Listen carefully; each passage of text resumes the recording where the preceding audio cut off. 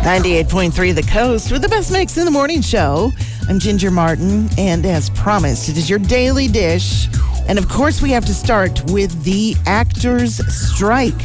The Screen Actors Guild and the American Federation of Television and Radio Artists, otherwise known as SAG-AFTRA, announced yesterday that Hollywood actors have now joined their writers on strike. Yes, Hollywood actors on strike, and they're picketing this morning, making a second time actors have joined their writers on strike. SAG-AFTRA President Fran Drescher said that streaming and artificial intelligence have upended the entertainment industry's business model, but the SAG-AFTRA contracts haven't been updated to reflect those advancements, and the greed of Wall Street is to blame. The actors' strike came about after talks with writers and their contracts collapsed.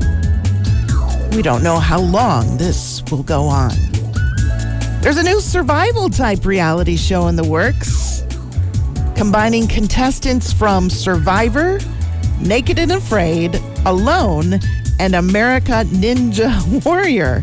On a remote tropical island, they're going to be battling brutal conditions and each other for a grand prize of $250,000.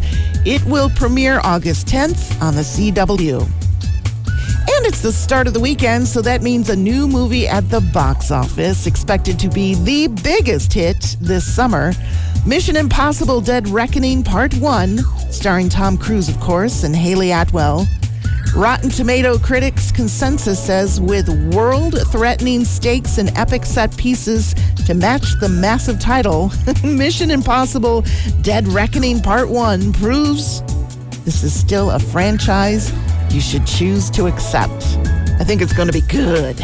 And that is today's Daily Dish from 98.3 The Coast.